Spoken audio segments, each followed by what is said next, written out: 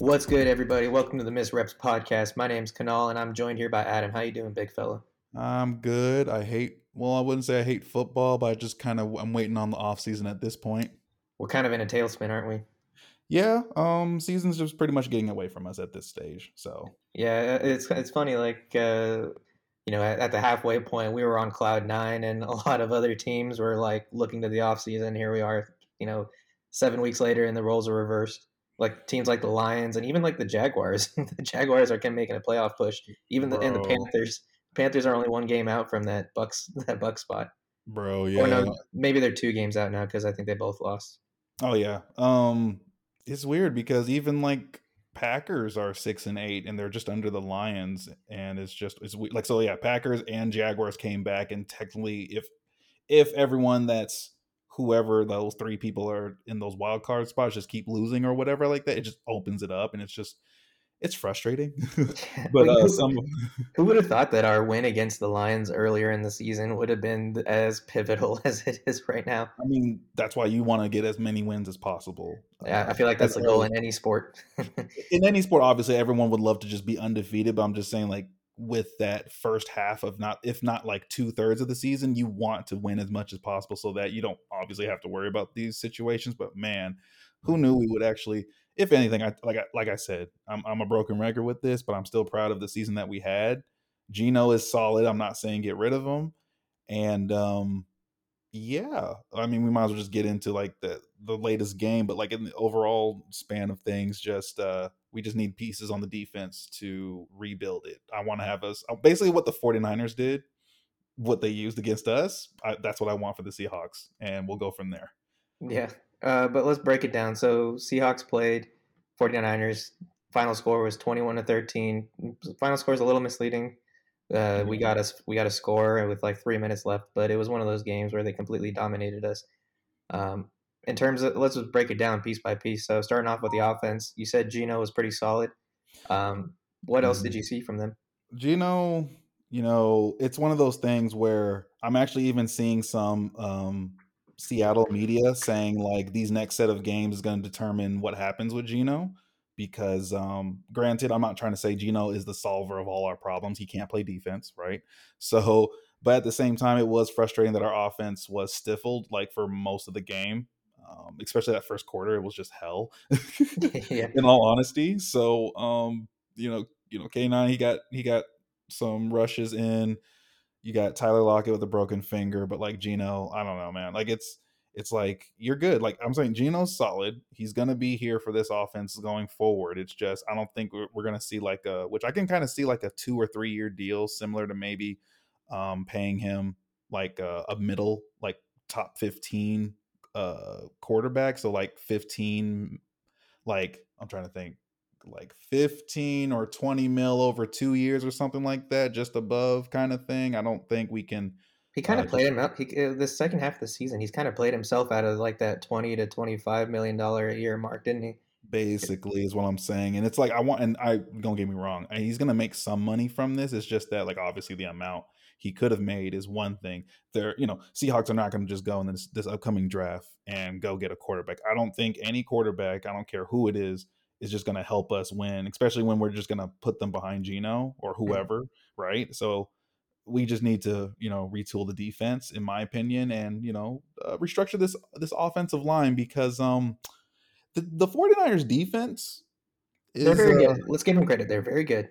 very good, and they have some really good players. I just don't like Nick Bosa personally, but like they have some really good defensive linemen, and they were basically like manhandling our O line. Now, granted, we have two rookies at tackle, and they still played their asses off.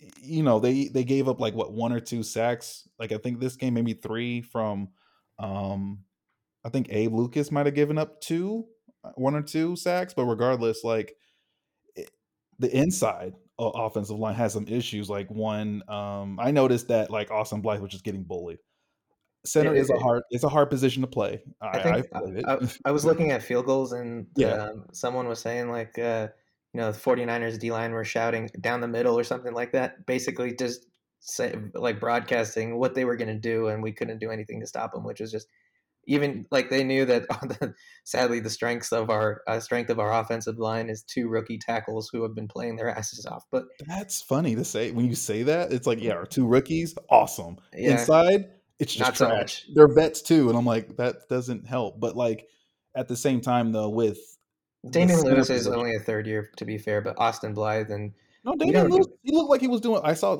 I watched Damian Lewis specifically. I watched him. He didn't. I mean, there was pressure, obviously, but like he wasn't giving up like Phil Haynes was giving up on the. I think the right side. I think Phil Haynes and Gabe Jackson play right guard, correct, or is it left guard? Yeah, that's like a weird thing that they've been doing for a long time this season. Like they've done it over a number of games. If you look at snap counts, they're pretty evenly split in terms of snap counts. Like they're both like at 50-50 at right guard, and it's not something that you would normally do. And the first thing that came to my mind is maybe they're using them in certain situations. But if you're doing that, that's a obvious tell. Oh, number 68's on the field. We're gonna, or I don't know if that's Gabe Jackson's number. Oh, number 68's on the field. They're gonna be running a run play here. Jam the middle kind of thing. Like, Right. I just don't know if they. It's weird because you never hear an offensive lineman rotating unless it's due to injury or they're out or something like that. So it's weird. So you don't really switch an offense. Now you add more offensive linemen when you want to go run heavy, like you add like a six offensive line or something like that with yeah, alongside a tight end, or that's different. That is a Giants have situation. done that to a great deal of success this year. That's their power package, or for us, it's like our 13 personnel when we throw all our tight ends on the field.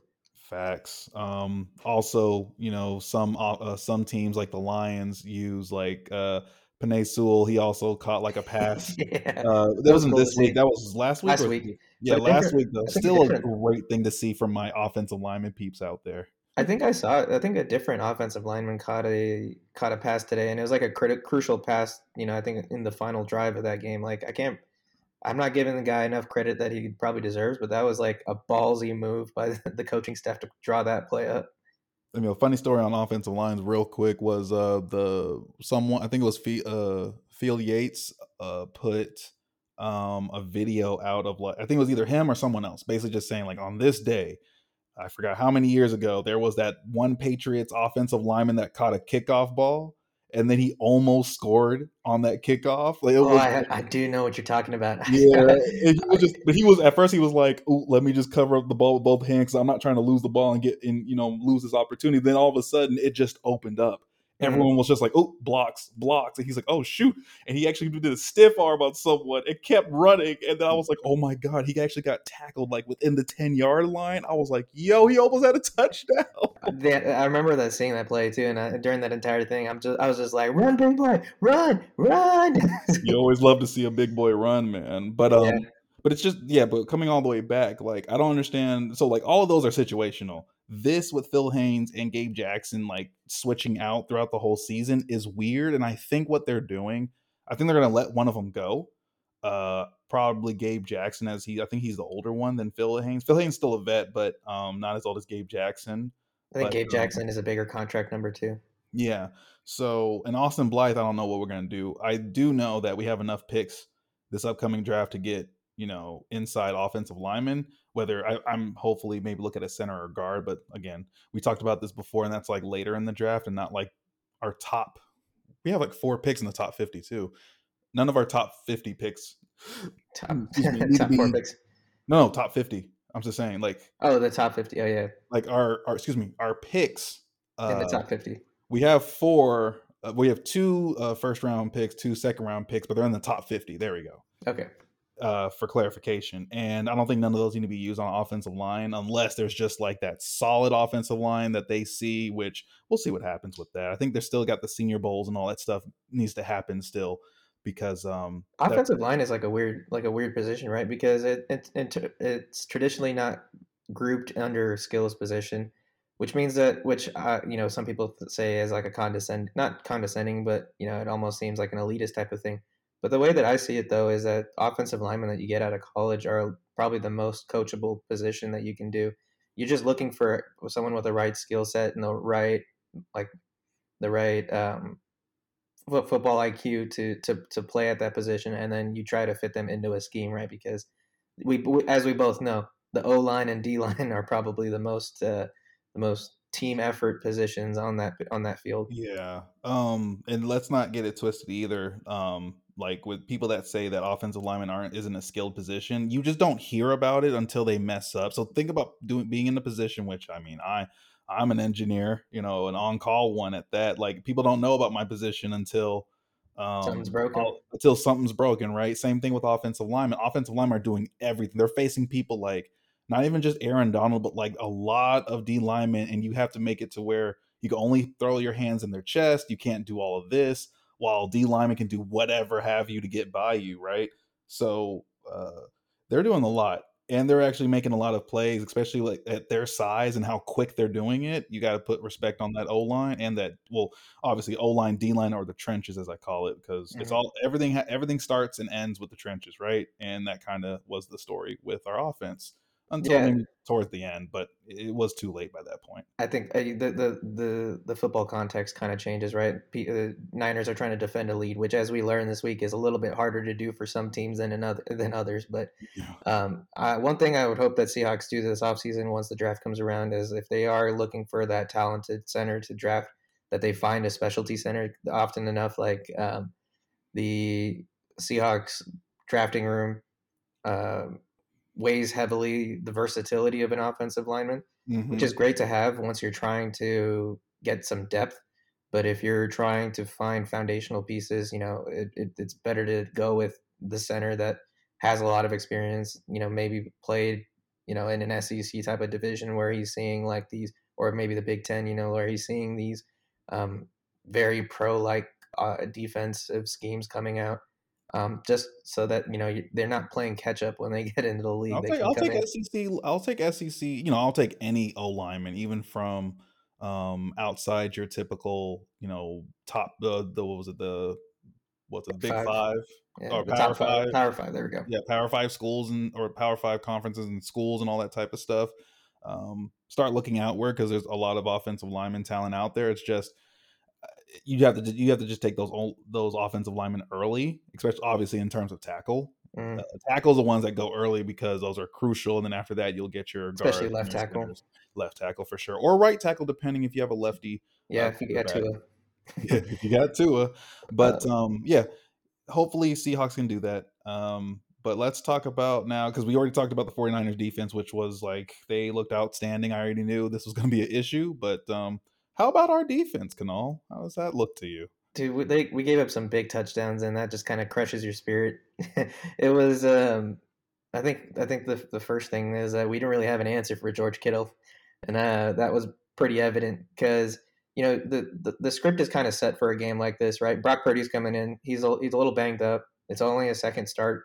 Usually, in these type of situations, defensive schemes are a little bit more aggressive just because once you set the tone with an aggressive scheme, it usually dictates the flow of the game for the rest of the game. Right, with a young quarterback like that, didn't seem to do that on that first touchdown for George Kittle. It hurt my soul because he did because Brock Purdy had time to do two pump fakes and then throw it right over the middle to George Kittle. And that probably starts with the fact that we still can't pressure on the defensive line. You didn't see this because you were out. I remember this, but Brian Monet went down in like the first set of plays. Uh, Yeah, out there, like he went down and he's now out. He's on IR now, so he's out for the season. And it was Brian Monet went down. We were already light at D line. Al I know Woods is already out.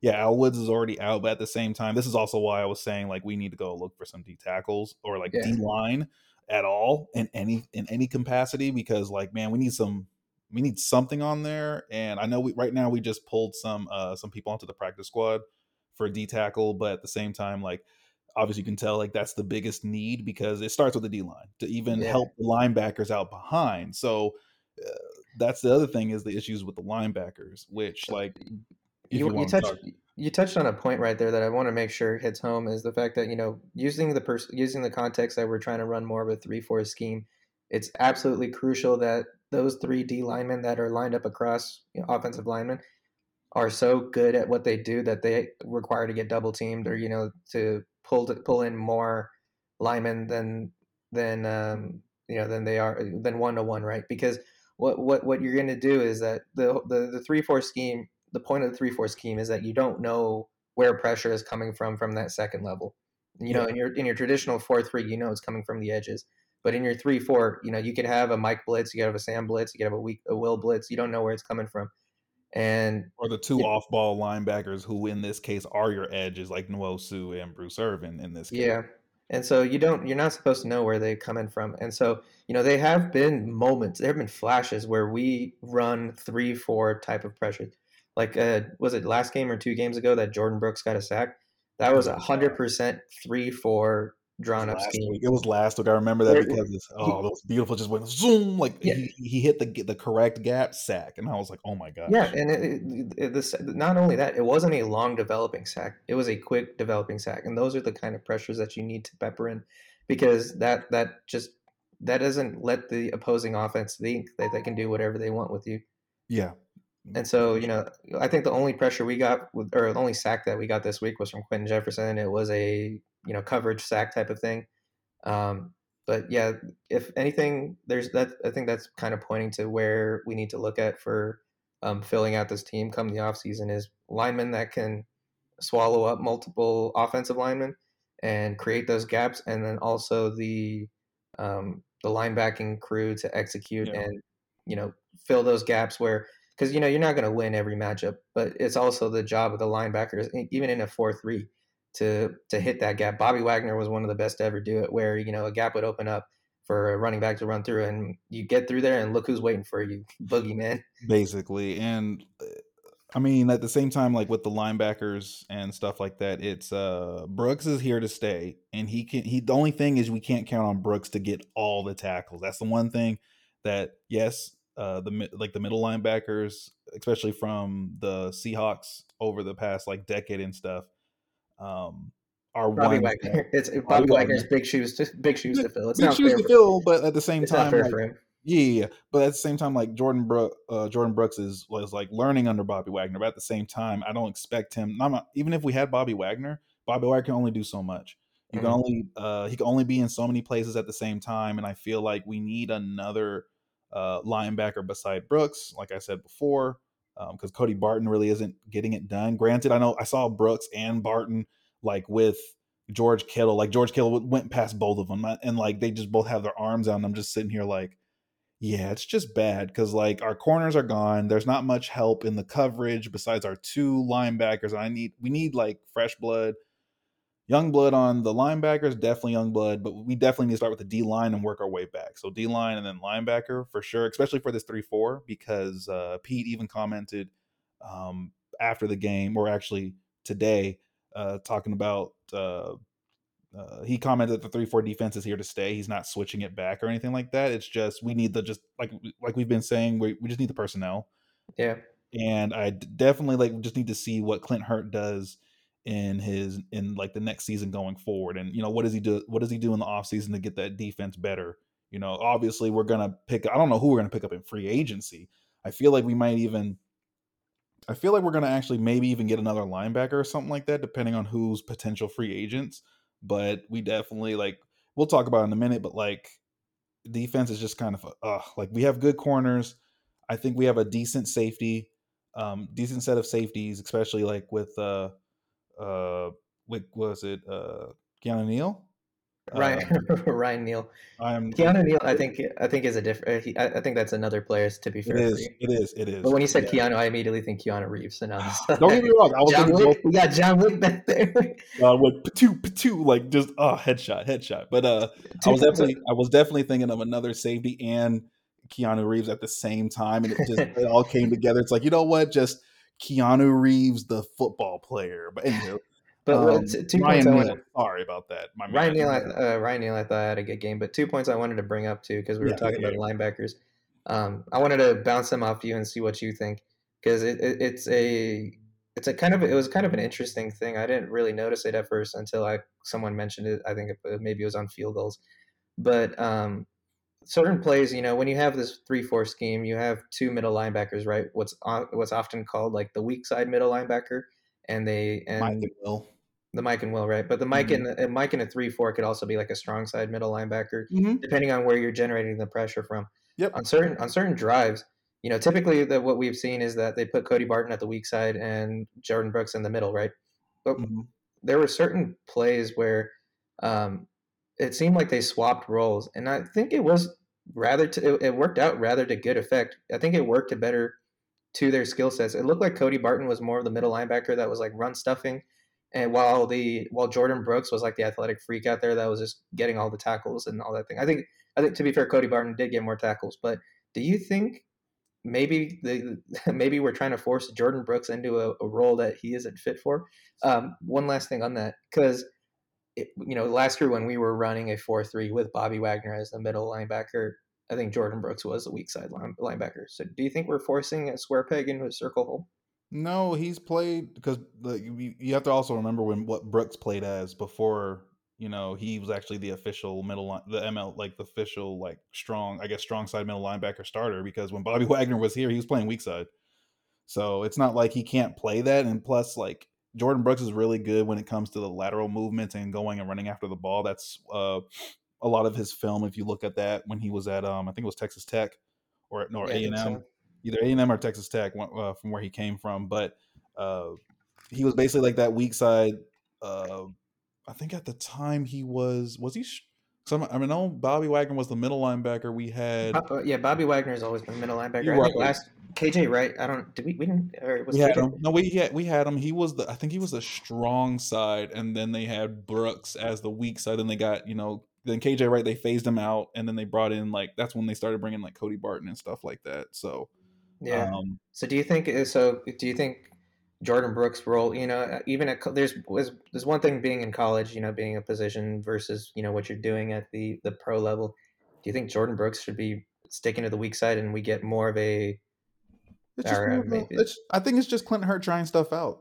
At this point, you might as well just try some stuff out and see how it shakes, and especially against like competition like in the NFC West. Um, I feel like it could be either experimented. This could have been planned. Who knows? But I don't think he's like out of position. I feel like Jordan Brooks. You can kind of fit him in almost every linebacker position you can think of. Maybe not the edge position in this case, but in terms of like the off the ball linebacker, I feel like he can fit in almost any position. That's how special of a player he is for the Seahawks defense. hmm and it kind of the symptom that we're trying to cure here is the inability to stop the run. I mean, granted, we're playing CMC this week, so it's not like CMC is going to eat no matter what. It's kind of like one of those things, but like moving forward, you might as well try what you need to try just to see if you can, maybe Cody Barton does end up being that better run stuffing type of player, and you use him more in those kind of situations. Because if he is that, then he's got a role on this team. Yeah, I can see that, and we I mean Brooks is here to stay. I just don't know with Barton, and I really just Barton. I feel like he's the big question mark. If he does stay, it's going to be cheap. If we keep him, if I don't know how if we keep him, it's cheap. If we let him go, cool. But like we just need to get some new players, whether it's vets or in the draft, mind Yeah, you.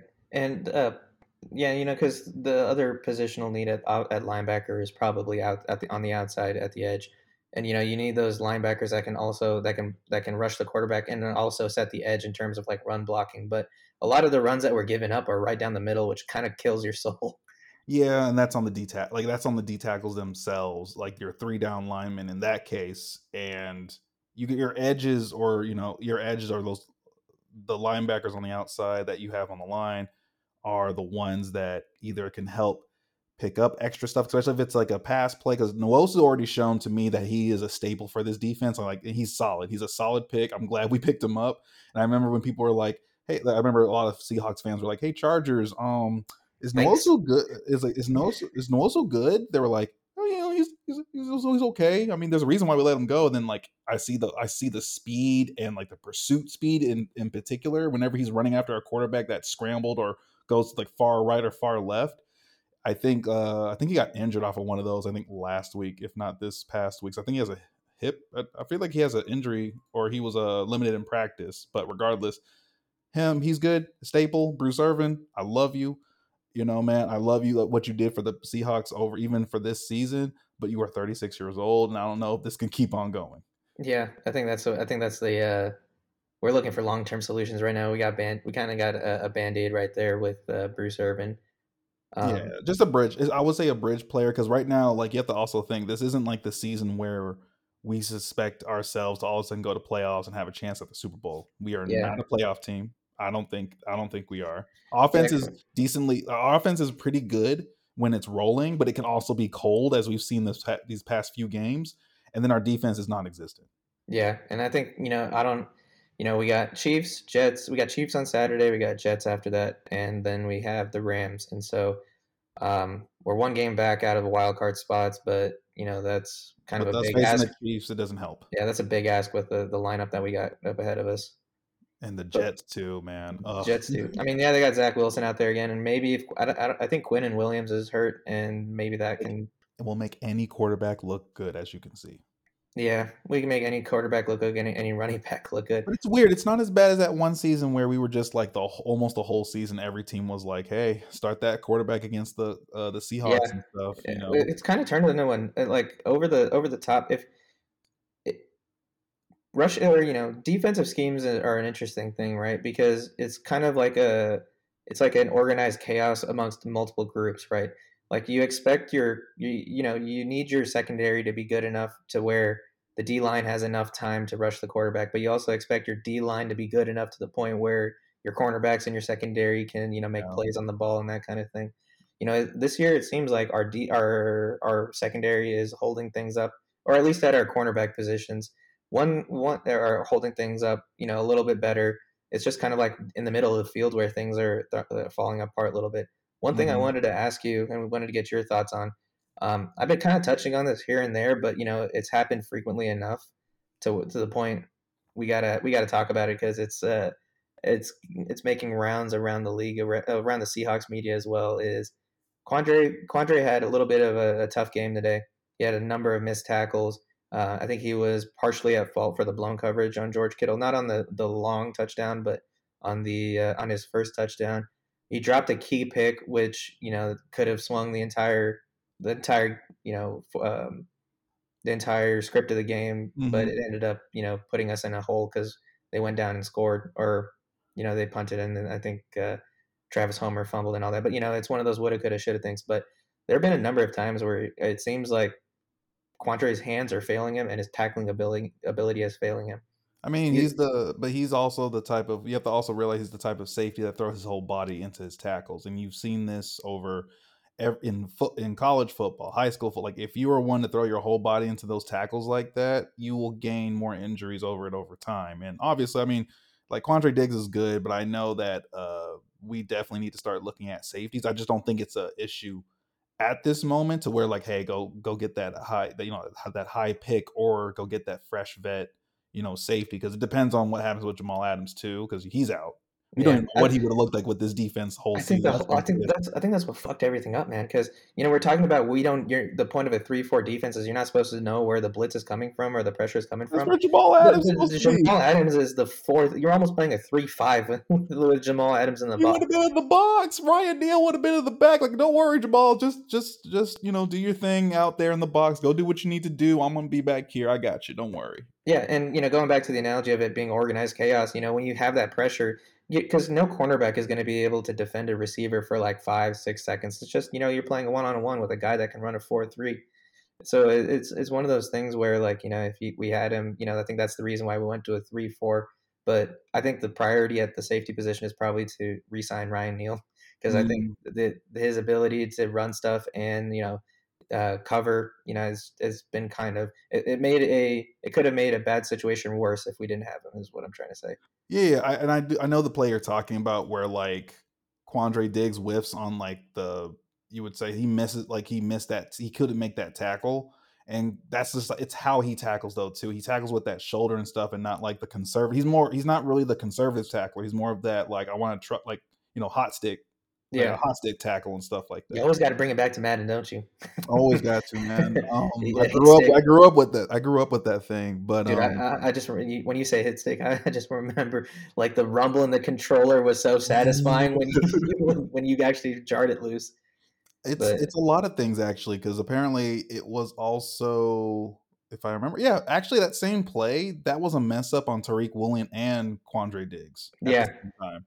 but they gave Tariq Woolen a slide because He hasn't messed up since like what, week 3 or something like that. yeah, If I'm that's what they're saying at least. Well, in terms of like I don't remember what the considered a metric. mess up, but like a big Yeah, mess up, like a blown coverage mess up. But like yeah, again, rookie. But I'm not saying like, oh, he's a rookie, you let him slide. At the same time, like for a rookie, he's been solid. Like he's one of our defensive pieces. We're going to build around. And then even Jordan Brooks, while like we talked him up, like he did have some issues with tackling and stuff like it just feels like like tackling. reads. I think it's also reads because like that's the thing with being that middle linebacker. Like the thing is, he's not Bobby Wagner at the moment, or not better than Bobby Wagner. You have to make those reads and stuff like that. So I mean, hey, I think this is just one of those games where like I think we still know where to improve and stuff like that, and then just go from there. And One of those things. Well, Mhm. actually, um, just the last thing that I'd throw on that too is one of the things that they were saying once Russ got traded. We've been talking about Russ every episode this season, but You one have thing they to. one I can't remember who said it, but they were I think they were saying the sign of a great player or a foundational player is the team suffering because they're gone. You know what I mean? Like Yeah, they yeah. leave you're as only as good as the void you leave behind, kind of thing. And That's so very when true. When Russ left, there wasn't really a void, especially in that first half of the season. But Bobby Wagner is no longer on the team, and there is a ginormous void. And Bobby Wagner might be even the number one ranked on PFF middle linebacker. I think I saw something along those lines. So seeing that kind of having that kind of a void in that linebackers room is probably what we're seeing happen right now. Yeah, and I wouldn't, and I personally just wouldn't say that. Granted, yes, we like Bobby Wagner, he left a hole. That is very true. I just don't think it's as big of a hole because we have Jordan Brooks, but at the same time, we all know we're realistic here. Jordan Brooks isn't Bobby Wagner. So like we are like, man, some of those like, oh, I just wish we had Bobby Wagner in that one moment or something like that. We Yeah, have a lot of those moments just kick in, and I don't yeah, know, man. It's just it's tough. It's one of those moments where I just say it's tough. That's tough. yeah, and adding on to it being tough, there's a Seahawks came away with a lot of injuries in this one, late in the season, which you hate to see. But like you mentioned, Brian Monet has he's done, and so all of a sudden we're scraping the bottom of the barrel for defensive tackles. Yeah. And to add on to that, Jordan Brooks, also it was dealing with a neck issue, and they kept him out for for the remainder of the All game. that. Yeah, And I so did. that's something to keep an eye on as well. Because I think Taylor Muse or Tyler Muse. I can't like I think that's his name. Taylor Muse, I thought. I can double check because I hate Tanner Tanner Muse. There we Muse. go. We knew There I we knew go. it was a T. It was I a didn't know. T. It was a T. It was gonna come eventually. So there we go. Yeah, Boom. Tanner Tanner Muse. Muse. He came in. He served his purpose, but it's hard to gauge on whether he was how effective he was because the game was pretty much done at that point. Wasn't Tanner Muse his first this is not his first season in the league though, right? This No, is I don't like think his so. I think he's been around. okay, okay. Oh, he's been around 3 years. Like two, But 3 years. he was like one of those I think he was just one of those undrafted Seahawks Yeah. players that would pick up, and he's been mostly a special teams guy. Yeah, I think one of the other things was just Travis Homer. He was bad. Very Yeah, bad. he didn't. So Once he gave up that fumble, I think he was in everybody's bad books. that was before the end of the half. That just sent that started the spiral. It was that fumble because we were actually doing good on that drive. I was like, "Ooh, Homer, you're open. Just run straight up, go." And I saw the ball fly, and I said, "Damn it!" Yeah, And they and ran it almost all the way back, and I was tight. you just see like the difference between those two those player the player personnel that they have in on both those defenses is night and day because those guys you have guys on that side of the ball that are on the 49er side that are going after the ball because they have that much dog in them kind of thing, right? And you got like because you got guys in the even at the linebacker level like Dre Greenlaw and Fred Warner and stuff like that. That's some that's some like all Is pro level talent back Yeah, there. they've all been to the Pro Bowl. If not, what obviously was on the Super Bowl team and stuff. So like they know what they're doing. They have their defense down pat. The defense coordinator that took up for whatchamacallit, I know the name. It's right here in front of me. Give me a second. Robert Salt. Yeah, Robert Salah, like when after he left, did a good job with that defense, and he was like just celebrating on the side.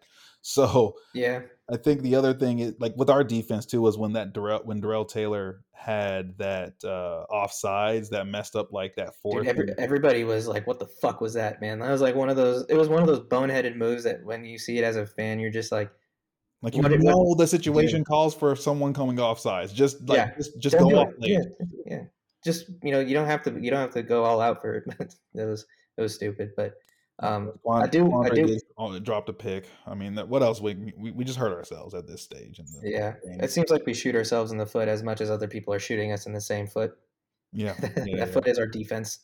But we played. I just like what Field Goals was saying. Like we've played beneath our capabilities, and you can't really draft. You can't draft people. You know, you can't draft enough players to compensate for that unless you're just doing like a full wipe and a full rebuild and like getting rid of most of these players or something like that. But like we play beneath our capabilities, And I and think and I yeah. think we proved too at the beginning of the season that we have the ability to do well if we can just execute right.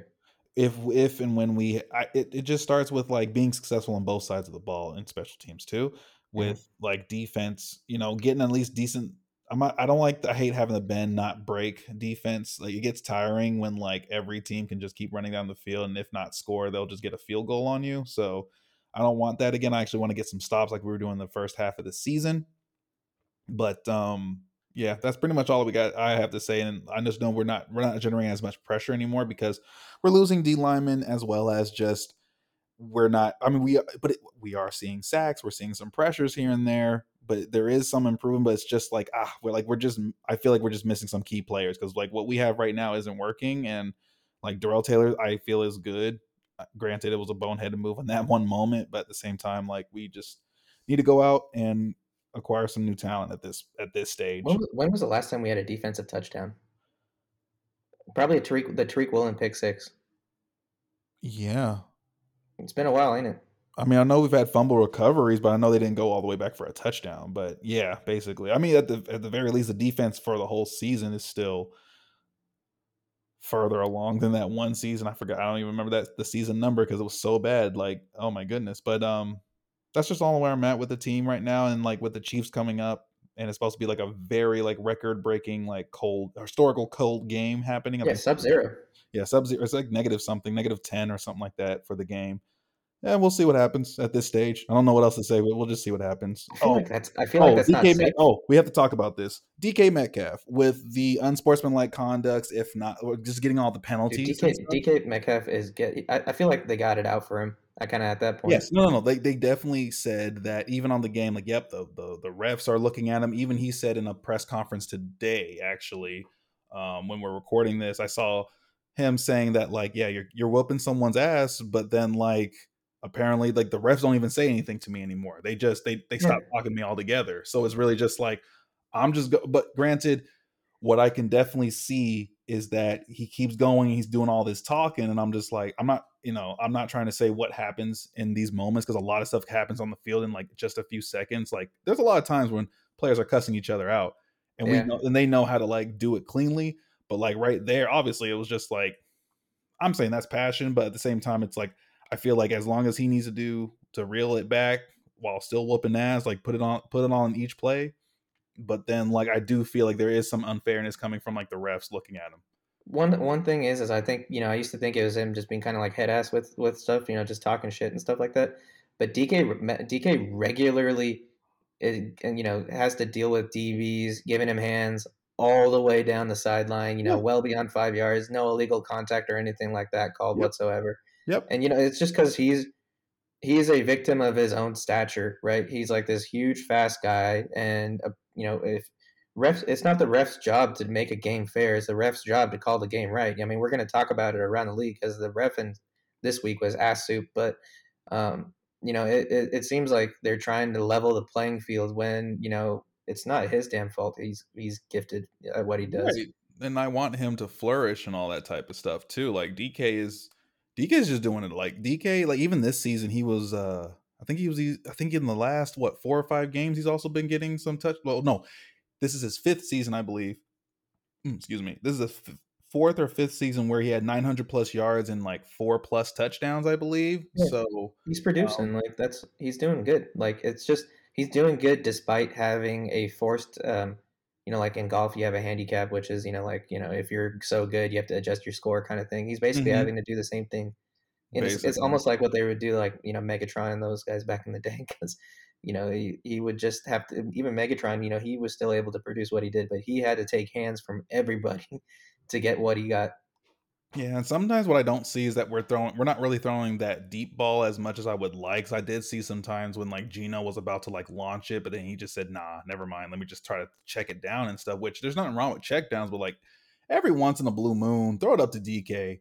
I just want to see something. You just need something. It goes back to the run game too. It's just like one of those things where you need to like get because he definitely wants to throw that deep ball because he can throw the deep ball. He's shown that. But it's like once our run game has just been completely written out of the equation, he has like hands in his face. Within a couple seconds, it's not enough time for That's very true. Howard. Yeah, for DK to get the separation that he needs and for Gino to give him a clean look. And then I think we also saw Godwin, Igwebuke out Oh there for yeah, on the kick returns and stuff like that. So dude, I wrote that one down and I was like, anytime he gets the kick return, I'm like, I'm on the edge of my seat because he's getting like he hits the gaps hard. Like he's actually a running back. I kind of want him to play running back too right, because he's got that home run speed and like he's returned like 4 or 5 kicks. Each of them have gone for like 30 yards or something crazy like that, just and that's think we're gonna move away from Travis Homer because the Travis Homer experiment doesn't work out. I'll give DJ Dallas like 1 to 2 more years at most, but like Travis Homer, I'm sorry, bro. Like yeah. I want to try some new people behind K9 and basically like kind of like let's kind of clean out this the running back room a little bit and just bring in like just fresh people in there. Yeah, or at least add competition, give it a sense of fairness, because if we can try to bring the best out of these guys, we can still get a serviceable running back room. But yeah, Godwin Igwebuike, like that was that was a great midseason pickup. I think he was just like we just signed him in our practice squad and then brought him in because of injuries to DJ Dallas. Um, some last thoughts for the Seahawks. Like we said, we're tied with the Lions. Yep. That's a big thing to keep an eye on, and thankfully we have the tiebreaker over them. We've talked about how we're not really a playoff team at this time. We might sneak in, but with the schedule that we have lined up, They it's it's literally and it's they a literally said like if it's a we big get ask. in, yeah, but if we get in, like right, if the Seahawks were to get in, we would literally have to face either the Eagles, the Vikings, obviously 49ers is in the mix because same division, or the Cowboys. It's like, well, obviously one of those, but I think like the top 2 or 3 you'll have to face for sure in the wild card. And it's Yeah, really just, oh no, Eagles should, I mean, they clinched it, their playoffs, but they should, hopefully they get the first seed. It's either the Vikings, 49ers, or Cowboys. And each of those offenses, I don't want to see them with the would, Seahawks. it wouldn't be the Cowboys; it'd be the Buccaneers or whoever wins that division. Right. So, but essentially, Oh, but though, yeah. So any of these actually, teams, it doesn't. Any of these teams will whoop our asses. Is what I'm trying to say in terms of the past game. Because, like, yeah, did you see the Vikings?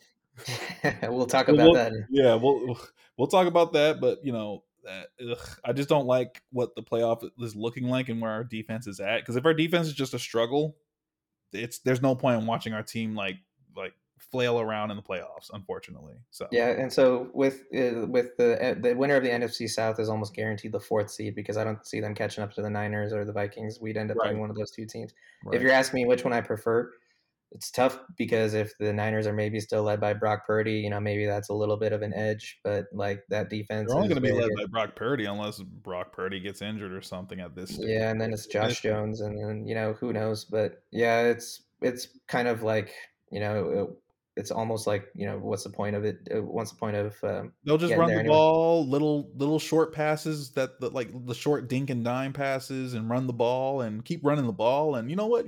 Christian McCaffrey also can pass too, like you said. Yeah. We kind of did this to ourselves by losing the Panthers and like um who was the other team that we lost to that we shouldn't have? There's a lot of teams we just shouldn't have lost The to. entire NFC South, we shouldn't I have feel lost to like the any of those. Raiders. I feel like the Raiders. We should have not Yeah, the lost to Raiders that is who I was team. thinking of.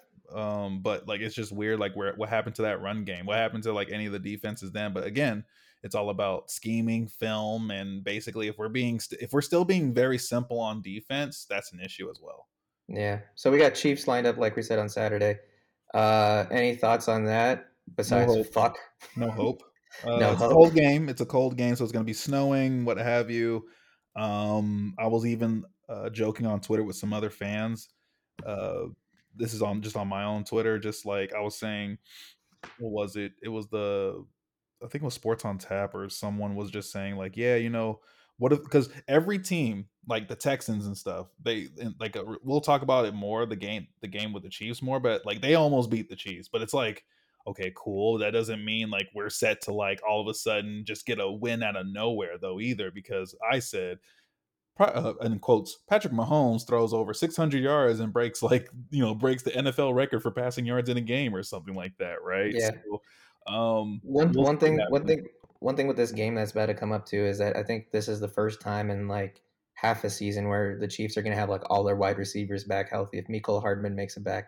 Oh And god, so you're just looking don't at get that me and you're just like, started. well, because then you got Juju, they got Tony, um they got Mecole Juju, Hardman, Tony, Travis Kelsey. yeah, So Kelsey's a you big one, and the so running it's backs are just like supplementary, like receivers, if anything, because they're mostly a passing machine more so than a running machine, which is yeah, by design for their system they're working with right now. and you know that might open things up too because Isaiah Pacheco has been putting up solid numbers, for the last few weeks. So Oh maybe that caters to that scheme as well too. If they maybe they rookie open running back. Yeah, maybe they open up their the running they open up the running playbook once the passing game gets going because then they know like, You mean once they everybody's score healthy. 21 points in the first quarter, yeah, they're gonna run the ball the rest of the game. Don't- yeah, it's gonna be a test to see how long we can watch the game. I'm picking Chiefs for this upcoming game. I'm doing it. I'm head ass. Fuck it. I've been doing Seahawks all week, all year. I'm gonna keep doing it. No, I can't do that. I can't do that to my team. I'm gonna just be like Seahawks, but on the inside, it's like it's gonna hurt. Yeah, But anywho, yeah, that's all we pretty much have like from the Seahawks game and what to do. I mean, we could try to like basically we would literally have to win each of these three games to even acquire any taste of like what we have like a 32% chance to get into the playoffs. So that's bad. it's getting smaller every week. They actually said we took the least hit because of that tiebreaker we had. It went from like 36 to 33 or something like that. Yeah, It wasn't like before where like with the Raiders and we lost and was like 21% like change. And I was like, oh my God. yeah. That was the game we literally if we beat the Raiders, it would have helped solidify a position to at least take one loss or something like that. But it is what it is right now. Yeah, I mean, we lost it. Like I said, we lost the entire NFC South, which is arguably the worst division in the NFL right now. So, we did this to ourselves. We don't have anyone to blame but ourselves. Yeah. So I But mean, let's with go that, around the league. on that tone, yeah, let's go around the league. So, first story up. This is maybe anecdotal, but I wanted to get your thoughts. So, I saw the Commanders changed up their Sean Taylor statue. They're very good paper mache Sean Taylor statue. The wireframe mannequin. Yeah, the wireframe mannequin that they stole from a J.C. Penney. What do So they the do? What they do, man? changes that they made, Reebok on the jersey now. We talked about how that was incorrect at first. They Mhm. put tape on his face mask. Sean Taylor's big thing, and tape on his cleats, and then they put the appropriate socks on him. Can we just Um, actually make a statue of him instead? You don't have to worry about any of the clothing at all. yeah, I feel like that this is what I wanted to hear. I was worried you're going to be like, "Oh, that's good. I'm glad they did that," but I Why did I know say that's good? This is still no, a wireframe mannequin. you're putting another coat of lipstick on this pig, man. Just build him a fucking statue. What That's what, that's what I like, literally said in the beginning. I was like, why the fuck? what Why? the fuck? Like Pat, there are so many good examples of statues. You could just Sean Taylor has his pose. Just just go put a statue of him out there. You ain't gotta think too hard about it, man. Don't get me started on that. But yeah, they that's all they did, just change the clothes. Like, oh, we're sorry. Yeah, their Amazon order was delayed a little bit, so they had to work on short notice. That's why they had to unveil it with the wrong apparel, I guess. That short notice. Wasn't that like a month ago when this all happened too? Yeah, it might have been a month ago. Yeah. Yeah, it's been so long. There's something else that happened with the Commanders too, but it was with the head coach talking about the QB situation. Ooh, what did he say? I love Ron Rivera throwing subtle shade across the entire Commanders organization. Tell me I what he said. mean, the short of it was, I don't even recall. Like, I actually had the tweet up, but the short of it was basically like they were asking him, like, "Hey, Ron, so looks like Carson's healthy, right?" And we like this was obviously the Seahawks or Lions reporter that was asking this. Can you please put Carson Wentz in? yeah, man. He said so. Actually, oh, I have the quote. So he said so. Basically, they said, hey, how about that QB situation, or not QB situation? It's just that, hey, it seems like all your quarterbacks are healthy again, so no quarterback change to the starter because the starter was originally Carson Wentz. And so here's his quote. His quote was, stick with Taylor and what we're trying to establish. It is something to be quite frank. I do have to think about at some point. But if we get back on track and play the way we've played and do the things we've done, then we'll stick where we are. That is the Essentially, that's the most political answer ever. The only way that could have been better was if it was like sponsored by the Pack for Ron Rivera 2024.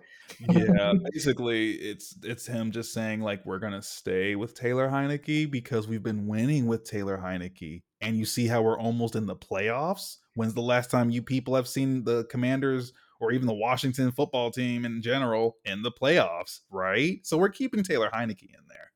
I think Ron Rivera is just like he is fighting such an uphill battle, and it's funny because like he was, I think the other coaching vacancies that he was trying to fill were the Cowboys, which he probably would have had to deal with the same kind of shit. And I feel like he would have inherited a good team, but the only thing with the Cowboys, you have to deal with Jerry Jones. yeah, If the the answer, you have, organization. you have to basically be a yes man to Jerry Jones because Jerry Jones runs the team, not the head coach. So Yeah, that's one thing you have to think about when trying to take a quarterback job at the Cowboys. yeah, but I mean, I wish they start Carson Wentz, but they ain't. They're not. I Yeah, would. I mean, I wouldn't either. Let's be real. So yeah, what Uh, else we got? Other big story. Seems like refereeing. I got it written down here as the F in ref, and so use your imagination on the graphic on the screen on your on what the graphic would be. But it seems like this week more so than other weeks, or maybe we say this every week. The refereeing was absolute dog shit this week, wasn't it? Oh man, it was if it's not one thing over here, it's one thing in another game. And then of course it's the whole thing of what is a pass interference because Yeah. I've seen a lot of stuff. Why do we have to keep asking this question? It like I feel like okay, if we're asking this question with like very on the fence type of examples, then Hmm. sure, then you should think about like okay, maybe is it or is it not? But the example, we'll talk about the Commanders examples first. Hmm. The Taylor Heineke on the 4th and goal to tie the game, he threw a pass to Curtis Samuel, and the uh, Giants defensive back Darnay Holmes was basically draped on top of him. He was basically that Curtis Samuel's backpack, and they Hmm. didn't call pass interference on it. And it just kind of like it really leaves a bad taste in your mouth, right? Yeah, and unfortunately, it's one. And I know one of those things that we're told by coaches is that it shouldn't have to be decided by a bad referee call or something like that. You should have been beating them before that call and stuff like that. But damn, like in the moment, it sucks. Yeah, It sucks. you can't you everybody has short-term memory, right? So they only remember the last thing that they see, and that was pretty much the last thing they saw. But it's not a guarantee that the Commanders would have scored on the following play or even convert. I think they needed to get a 2-point conversion to tie the game. Hmm. None of that was guaranteed, but you just hate that it was left to the zebras on the field because on the play before, so this play was on a 4th and 6, fourth and Is goal. this the Terry McLaurin one? Yeah, this is the Terry I McLaurin. Someone actually broke it down in another tweet that I saw too. But go ahead, because like I have my thoughts on it as well. Okay, yeah. So the 4th and goal that the Curtis Samuel had PI'd on, it was at the 6 yard line. But on the previous play, it was at 4th and 1. And Mhm. on the goal line prior to the play, you see Terry McLaurin line up on the wide side of the field from the TV camera. He looks over to the referee, and he's like, "Am I good?" He even like gives him like a little thumbs up gesture. Referee acknowledges it, and I heard so the referee. Someone said the referee just didn't really say anything. The referee just looked. He didn't even give a thumbs up. He was just like you thought it was a nod or a twitch, but the ref said nothing, and it looked like some talking was happening on the side. Because then he threw the flag after the play. It was so stupid. It was like, bro, I just checked with you. Yeah, it's kind of tough because it's everybody. A lot of he said, she said type of things going around, but a lot of people are saying that what they lip read or read from the body language was, it looked like Terry was asking, "Am I good?" Because he had the thumbs up gesture, and it Mm-hmm. looked like the referee acknowledged it and gave maybe a nod or said yes or something like that, or maybe I think Terry scooted up slightly after that interaction, and then he said, "Am I good?" And immediately after the ball was snapped, the flag was thrown. So it seemed like a sus situation because Very. in this situation, the point of the game, you don't referees don't want to throw flags, to decide games unless it They you say that, but they there's a say lot that. of refs and over the years that have said like, "Oh yeah, we've done certain things to get certain outcomes to happen or something like that." Yeah, But because you could it's tell from the PI. conspiracy theory. You could tell from the PI no call right after I, but it was because that play was the thing that was bad about that play too was that Brian Robson, he dove in, he got a touchdown, the Commander should have been tied right then and there, but it just seemed like some head ass refereeing that went down. Yeah, man, it's stupid. What else we Uh, got? so there was the Raiders TD that tied Mhm. up the game. So Raiders game, do you want to break down? Can you give me a play by play of what happened to end that game? Um, I didn't see that one. You're talking about Keelan. Are you talking about Keelan Cole? Or are you talking about the other one that ended the game? Because I've seen the one that ended the game, but not Keelan Cole. If you want to Okay, say yeah, that one. yeah, I could say the Keelan Cole one because the one that ended the game, that's the one everybody's talking about because that was like you knew that the moment that ball left Jacoby Myers' hands, like that's not a correct direction to throw the football, but the score that set up a tie game leading up to that play was a touchdown grab from by Keenan Cole from 30 yards out. Um, and it looked like from everybody's perspective, even the TV commentators, announcers, Mhm. various announcers across everything, that Keenan Cole was obviously out of bounds. Like they were even saying, like, Oh, uh, that's what that tweet was I saw from someone saying, "Well, that was a great like TD grab by the Raiders, but like we know that's not a touchdown." And then I remember like looking at the score and I was like, "Wait, it was a touchdown?" Like, yeah, like it was an actual like they said there wasn't a touchdown, but there I clearly see a touchdown. and so they called it 30 seconds left. This they scored this with 30 seconds left, and that's what led up to that play. But I think one of the announcers even said like, Keelan Cole like kicked up chalk, from his cleats when he was taking a step. Like, that's very obviously that means you're out of bounds, right? Mhm. But Yeah. the fucking ref on that was what's the excuse that they always use? Unoverturnable evidence. What is it? What is the expression? I don't know the expression, but I know they have like a certain statement they can just say to like just say, "Hey, you just take this ruling, Yeah, and deal so with that it." Raiders basically got handed the win on that one, which is kind of ridiculous. But last one I had under the refereeing was this one doesn't matter so much in the grand scheme of things, but Vikings Colts, what a game!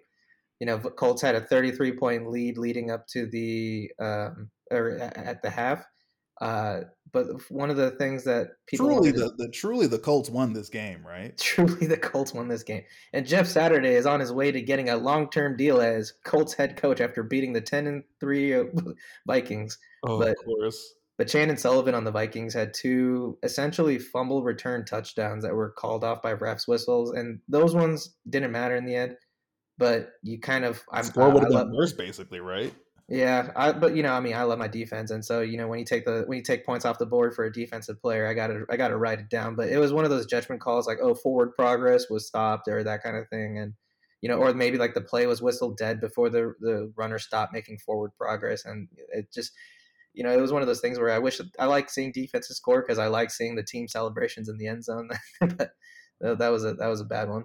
Man, it's just I don't know what else to say because I actually did I was actually still working at this time, so like I remember just taking a peek at like the Discord, and I was like, yeah, I just saw like I went past all the game day chatter stuff, and I was just like, okay, cool. I was like, wait, what? Because I just saw a tweet saying like it's like how you know, what was it then and like what is it now kind of thing. And I was just like, oh shit, is it they were up 33-0 at half and they Dude, lost 30, what was it, 36-39? What happened? Matt Ryan now holds multiple things. I think he holds because someone posted a graphic. NFC championship, postseason, regular season, like all the seasons, Super like Bowl yeah. and Super Bowl. Yeah. And Oh so my he's god. got some of the most iconic losses, or most lopsided losses, or gave up the most comebacks, whatever you want to call it. Hmm. Matt Ryan basically just needs to hang it up at this point, doesn't he? Um. Yeah, I don't know, man. I don't know because it's like you thought the Colts were gonna be good because they just needed a quarterback. The Colts just needed a quarterback, but not even their rookie quarterback can help them, and Matt Ryan's in, right? So I've even been seeing a lot of people just saying in mock drafts lately, like, yeah, they should just go and get a quarterback. And I'm just like, damn, even even for Sam Ellinger, like that's the rookie quarterback on the team right now. They're like, yeah, no, he ain't doing it for the team. He ain't showing them enough to be like, I'm the guy. Yeah, I'm the captain now. I'm the guy. No, but yeah, Matt Ryan. So let me ask you this. So Yeah. we had some strong thoughts on Jeff Saturday when he took the job, and Sure. he did come out with a win against the Raiders, which is something that I can't say we did. But we've seen a few games of him as head coach. What are your thoughts on Jeff Saturday experience? What do you think that his future holds for him? Oh, he shouldn't have had the position in the first place. I'm still on that. I'm still in that camp, and the Colts are a shit show right now as a franchise, from the owner all the way down. Yeah, I think that's a fair assumption. Do you think he has a career in the NFL, even at the lower levels, maybe as a coordinator or? I don't think he could be. I'm not saying he couldn't, because if you throw someone in a position, they're going to have to learn on the fly, like he's doing right now with head coaching in an NFL team, because he was just at a high school level. I don't think he even deserves to even go down to a offensive coordinator. But that means he's taking away someone else's potential to get that spot. Because the fact that you literally just came out of nowhere and became head coach of the team instead of any of the other people on that staff, I'm like, to this day, that is like a spit in the face kind of thing. It just makes you wonder, like, who thought this was a good idea? The Jim thing that's Irsay. Jim Irsay thought this was a good idea, but where did that? What kind of decision making is that? Let's I just don't know. because he was like, oh, I saw Jeff Saturday. He was drawing lines on the TV really good. He must know how to coach my football team, my We billion had a dollar nice, football and we team. we also had a nice dinner too. And he was just telling me like the good old days when things were great. And I was like, you know what? I drank that Kool Aid, and I said, come be our head coach. Yeah, it's one of those things where you just kind of like, if you're a Colts fan, you're not having fun, but like, maybe it'll serve it as an example for future franchises as they go Like through I turmoil, because this was not how to personally, do it. yeah, and I was gonna say, I personally, in terms of like what's happening with certain teams out there in the league, I'm fine with the situation we have with the Seahawks. Yeah, It's just frustrating with defense, but we had fun. We have fun parts too, seeing new pieces and all that stuff, like who we can build around and all that type of stuff. Like see other talent and see how our offense can operate differently than with Russell Wilson. But but other teams are literally having like a shit show, like with the Colts. You, I don't yeah. like other like the Houston Texans are just plain Hey, bad. give Texans some credit. They almost beat the Cowboys 2 weeks ago, and they almost beat the Chiefs this week. Almost They're, ain't they're, enough. Almost they're ain't enough though. almost is a sign of what can come though, and I think that defense has actually started rounding out really well. It might I don't know, the Davis Mills experiment should continue. Maybe they got the number one overall pick. Maybe they need to spend it on a quarterback. We'll see what happens. But at the very least, at least we're not the Denver Broncos this season. Or, at least we're not Denver Broncos fans. Excuse me. Oh yeah, for sure. One other thing, while we're talking about coaches and stuff like that, you want to take a look at coach of the year candidates as we're heading towards the end of the season? I mean, there's not much else to say except for like, I mean, maybe Nick Sirianni from the Eagles, Dan Campbell. He's probably the easiest one to Right. point out, right? That's the highest record. You're like basically Jalen Hurts is having a great season. He's injured right now. Might probably just be out for the rest of the regular season just to be good for playoffs. But I feel like Nick Sirianni is like at the top, and then maybe your two interesting people down below might be Mike McDaniel and Dan Campbell, or maybe if it's exciting enough because they have the media behind them, Brian Dabble. So Yeah, even Robert Saleh. Robert Saleh too, because you basically turned like basically if you could even say like if their running back didn't get injured and stuff like that, they might even have a better record than they have right now. And like the fact that you're turning around the Jets in that short of a period of time, like to the point where it's like I think they're not fully in the playoffs. Yeah, they're on the bubble still because they're also 7-7 at the moment. But like at the same time though, like yeah, like it really could have been you never know, like with the Jets. Like it's still obviously they have to just do something with the Patriots or whatever they need to do. So it's still cool. Yeah, and the fact that he turned that defense into basically, I would say, at least top five, maybe even top three defense Yeah. in the span of like 2 seasons is pretty unreal. I mean, yeah, he benefited from. You're welcome because he had our first round picks from the Jamal Adams trade, but Yep. or maybe it was 3 years. Has it been 3 years since he's been head Oh, coach? the picks they used in this past draft was from the Seahawks. It was the Yeah, last set of picks from the Jamal Adams trade. So that's yeah. And it. so one person that probably doesn't get enough credit, um, Kyle Shanahan. Time in and time out, that team has always been producing, no It's matter weird. who's at the quarterback position. I It's thought weird, right? I thought it was gonna be like I don't know. I thought they were gonna be struggling more, but yeah, looking at them now, they're just especially after that trade. Who knows, man? I don't know if it's like coach of the year material, but One thing that we should clarify though is coach of the year doesn't mean coach of forever, and it's more like because Adam and I were talking about this before too. It's more of like a year, your year in review type of position or award, right? yep, Yeah, and yep. so like I think some guys like in 2016, I think Jason Garrett won it, and he got fired a few years later. Matt Nagy famously won it in 2018, which is which is pretty wild. Matt And Nagy. or is it Nagy or Nagy? Nagy. Nagy. Uh, Mhm. he won it, and that was pretty wild. And obviously got fired a few years later as well. But yeah, Yeah, it's a fun thing to think about. But I think Nick Sirianni is probably taking the cake on that one. especially with Jalen Hurts, people thought he wasn't the truth, and then now look at them, like they almost went undefeated, 13-1, and especially with like the record you're seeing on the NFC side of things, it's still a tough NFC. It's a You tight know, NFC, we'll say that. tight. Everything is because we got the Lions up there now too, and so you know, Yeah, but I mean, a lot of people were saying AFC was that much better, but like you still see the typical teams in the Bills and the Chiefs, and of course the Bengals, Titans. I'm not. Don't get me wrong. I'm like, if I put the Seahawks against the Titans, they'll just run on us. But at the same time, like, I don't know. It's not looking all that to me compared to what I'm seeing still from the NFC, like from the Giants. You got the Giants coming in all of a sudden. You got the Commies coming in all of a sudden. Now you got the Lions saying, "Hey, knock knock, we want a piece of that playoff pie too." So yeah, you know it'd be pretty wild if the entire NFC East made it into the playoffs. that would be. I think it's. Is it possible for them all to be in? Yeah, because there are Um, three wild card spots. yeah, but that isn't that also dependent on what happens with like the Giants and that'll be weird if they all make it in. I feel like one of them's gonna get kicked out I think we hold the eventually. tiebreaker over the Giants, so hopefully they are the ones. Oh, that's true. So yeah, we're literally on the edge. We're outside on the bubble. We're knocking on the door. We just have And to we win have no one some to games. we have no one to blame but ourselves. Yep, basically. But I think that's all I have for around the league. Anything else you wanted to touch on before we move on? Nah, let's just get into those week 15 games already. Lay 'em on me, buddy. Yeah, Steelers at Panthers, 24-16 Steelers. We both got this one wrong. Did you watch this game? I didn't at all, I didn't but even know it happened. oh, well, because here's the thing, we definitely did not look at the schedule like we should have. Like there was games based there was like a what was it? It was like over They're the Saturday past games. yeah, but over like the past what was it? Like 5 days or the past few days or something like that. It was like a total of like what 4 or 5 games already happening and stuff like that. I was like, "Oh shoot." And that's what it messed me up even for my playoff, but that's just for my playoff and fantasy, but that's just me. But like for the Steelers and for Steelers at Panthers though, it seems like Kenny Pickett's he's out of the concussion protocol now, right? Yeah, and so he should be ready for next week's game. But they came out with a win out of this one, so nothing to complain about. Yeah, and it looks like I guess they might all be tied. Like the Jaguars, the Raiders, Browns, and Steelers are all 6-8. So it's like they still could fight for a spot, maybe?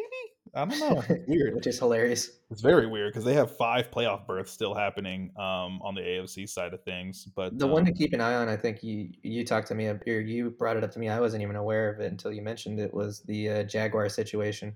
yeah, they have a chance to get to the playoffs Because too. Titans are the equivalent of the Seahawks. They started out really hot. They were sitting pretty at the midway point, and they've just been tumbling and tumbling and tumbling. Yeah. Oh, yeah. Because it's weird because they're just in a bad. They're in the AFC South and they're 7-7 with. So AFC South and like the NFC South, yeah, are like your ones that are just bad this year. So, oh, I Yeah. need to catch up on those videos for that. Someone does skits for each of those divisions, and it's just so funny like when they represent each team. But Mhm. anywho, Yeah, 7-7 Titans, and you have the 6-8 Jacksonville Jaguars. Which, oh my god, that was a game. But before we get to that game, Eagles at Bears, 25-20 Eagles. We were obviously both right in this case, but Jalen Hurts got out with a sprained shoulder. And he that's I think the biggest takeaway. I think oh shit, why am I blanking on Bears quarterback's name? Is it Justin Justin Fields, Fields? Yeah. Yeah, with Justin Fields was also kind of in and out with injury as well too. And that's he something had that that big touchdown run. he did have that big touchdown run. I think Justin Fields is on the cusp of being like what we have seen great quarterbacks been like for the last couple of years in terms of like the guys that kind of spring out of nowhere. So I wouldn't be surprised next year if he kind of just turns it up and just kind of plays like to like a Jalen Hurts level of offensive output because he's really close to that, I think. Yeah, it's just that Justin Fields is by himself, and he's just been getting injured a lot this season, which is going to have implications down the line. But the big thing is that the Bears just need to build around him. But it, like, one, I already know that, like, for their draft, they're basically just going to go to. They're definitely with their first overall, not first overall, but they're like what 3 or 4, depending where they are. They They're also got definitely the taking they the also attack. got the pick for shoot, what was his name? And I'm forgetting it now. The linebacker. He went to Ravens. Uh, Not Reuben Foster. Oh, yeah, Reuben no, Foster, wasn't it? no, not Reuben Foster. I think he's on the Jets, but um, Brian, not Brian. I'm gonna look this up. Yeah, go ahead because I know the linebacker you're talking. It was Reuben Foster because no, it was. No, it wasn't. Oh, I thought it was Roquan Smith. Roquan. Okay, it's R. So I That's think as close as I can get. Yeah, Roquan so they Smith. got I remember that. yeah, so they got a second and fifth out of him. So they're obviously looking to add pieces, They have and no so choice but to. They definitely need an offensive line because their offensive line is in shambles, and it's like the Bears are just always sometimes on the cusp of getting those wins, but because like this game's only 25-20. I don't know if it was like towards the end the Bears started scoring or anything like that, but if anything, Jalen Hurts is has a sprained shoulder. I think he just might be out for the rest of the season, just for the regular season, though, just so he can come back healthy for the playoffs. Because I think they only need about one game to clinch the first, the top seed. yeah, the top seed. So, And with that they get an extra bye week, so that'd be even better. It's like right. if you can, it's basically like if you can, depending on this week, maybe you can rest Justin or Jalen Hurts for almost a whole month before the playoffs even really start, right? Yep. So we'll see how that shakes out for the rest of the year. The next game, which was a very interesting one, because I remember actually watching just the score, was the Chiefs at Texans. Uh, we were right about the Chiefs winning, but it was like just barely with a 30-24, and like the Chiefs almost lost that game. But again, Texas just can't. They just don't have the talent or whatever just to hold on to those wins.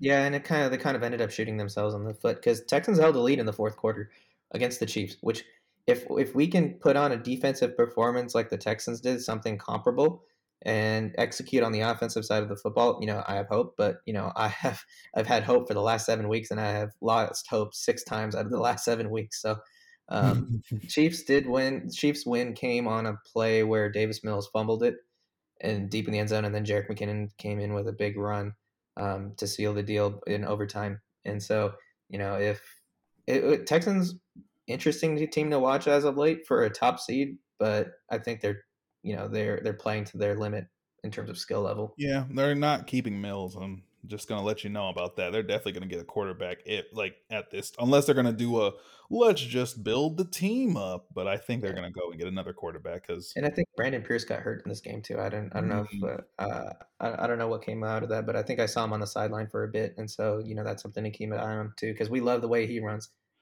but yeah, but this we'll see how like with the Texans. Just I think even my it's funny because even my mother has season tickets, so I think she went or no, like I think my part of my family went to that game for like a little bit. And I was like, wow, they actually at least got to see part of a good game with the Texans this season. So you know, You guys got that deep freeze coming in Texas, and that's going to probably affect these games in next oh, it's week going to too. affect every game because it's like you even have a Florida, like even with that deep freeze coming in, though, even Florida is going to see single digit stuff too. Are So you it's just serious? yeah, In Florida?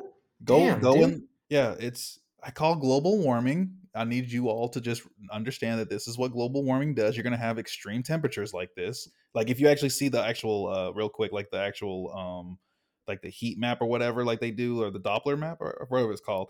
like that big blue ball goes through like the whole US, and it's Yeah. everything's turning into blue. Even like Florida gets touched by it, and I'm like, sheesh. So Hey, yeah, that's what's hopefully you over in Texas, you ain't got to deal with ERCOT bullshit. You don't have to deal with surging power prices and all that. it So hopefully, depends because like it just depends on what Texas does with freezes and stuff like that, and if something happens to the power and stuff. It's not like I don't think we have to worry about the roads or anything like that. Hopefully, but it's only for like that Wednesday to like Friday area because like after that, all the temperatures start regulating again. If not that Friday, so it's still gonna be cool, but yeah, all games are definitely gonna get affected. You got some games out there like again like even what Seahawks are about to play in. It's about to be cold as hell. So, yeah, shout out to all those football players playing in the snow and stuff because they say that's the football weather right there. yeah, it just doesn't seem safe. But yeah, the next game, which is the favorite because I love chaos, was Cowboys at Jaguars, Love and to we see it. just We'd love love to to see it. see it. I got that one right because, like, hey, I wanted You went head chaos. ass with this pick. You were like, fuck it. I'm very head ass with those picks, man, because Adam, and don't lie. Adam, you saw that score and you just quiet evil laugh to yourself. You're just like, have the anime flash over the glasses as like the hands are just like the fingers are interlocked and stuff. So it was really nice that they got that OT. So they went to OT first. Um, that's the only reason why I kept up with it. I have Dak as my QB, so I was like, oh, Dak is throwing cute, like he's throwing touchdowns, and I was like, oh wait, that score is kind of getting tight. And then because I saw it through fantasy, and I was like, oh shoot, they're going to overtime. And then I saw the play with the pick six, and I said, nice, damn.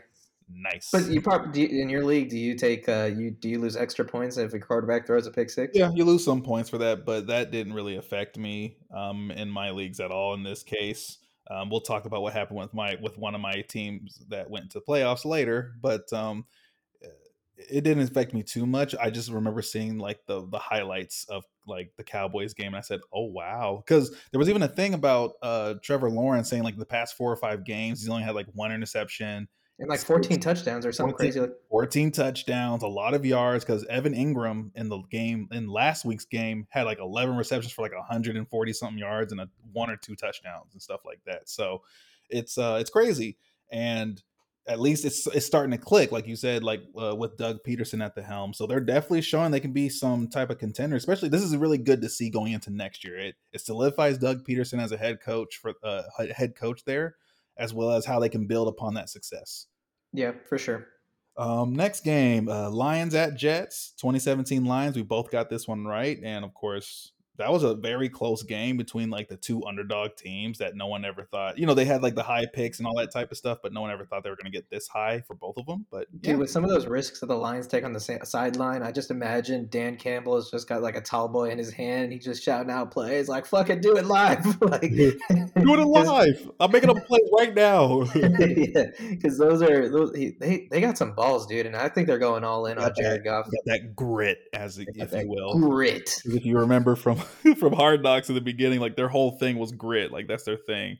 But like, Dude, one thing that so Lions hold the Rams pick, mhm, and if they're going all in on Jared Goff, I can see them adding another defensive lineman and just completely solidifying this D line because I think yeah, you shared it with me. They have two of the top rookie rush or sack leaders in the league, yes, right? yes, Aiden Hutchinson. I can't remember the other individual's name, but yeah. uh, He just started in. Okay, so the other individual, which I don't even know where I thought I saved it, but regardless, actually, I'm gonna look up his name because I want to do. I love.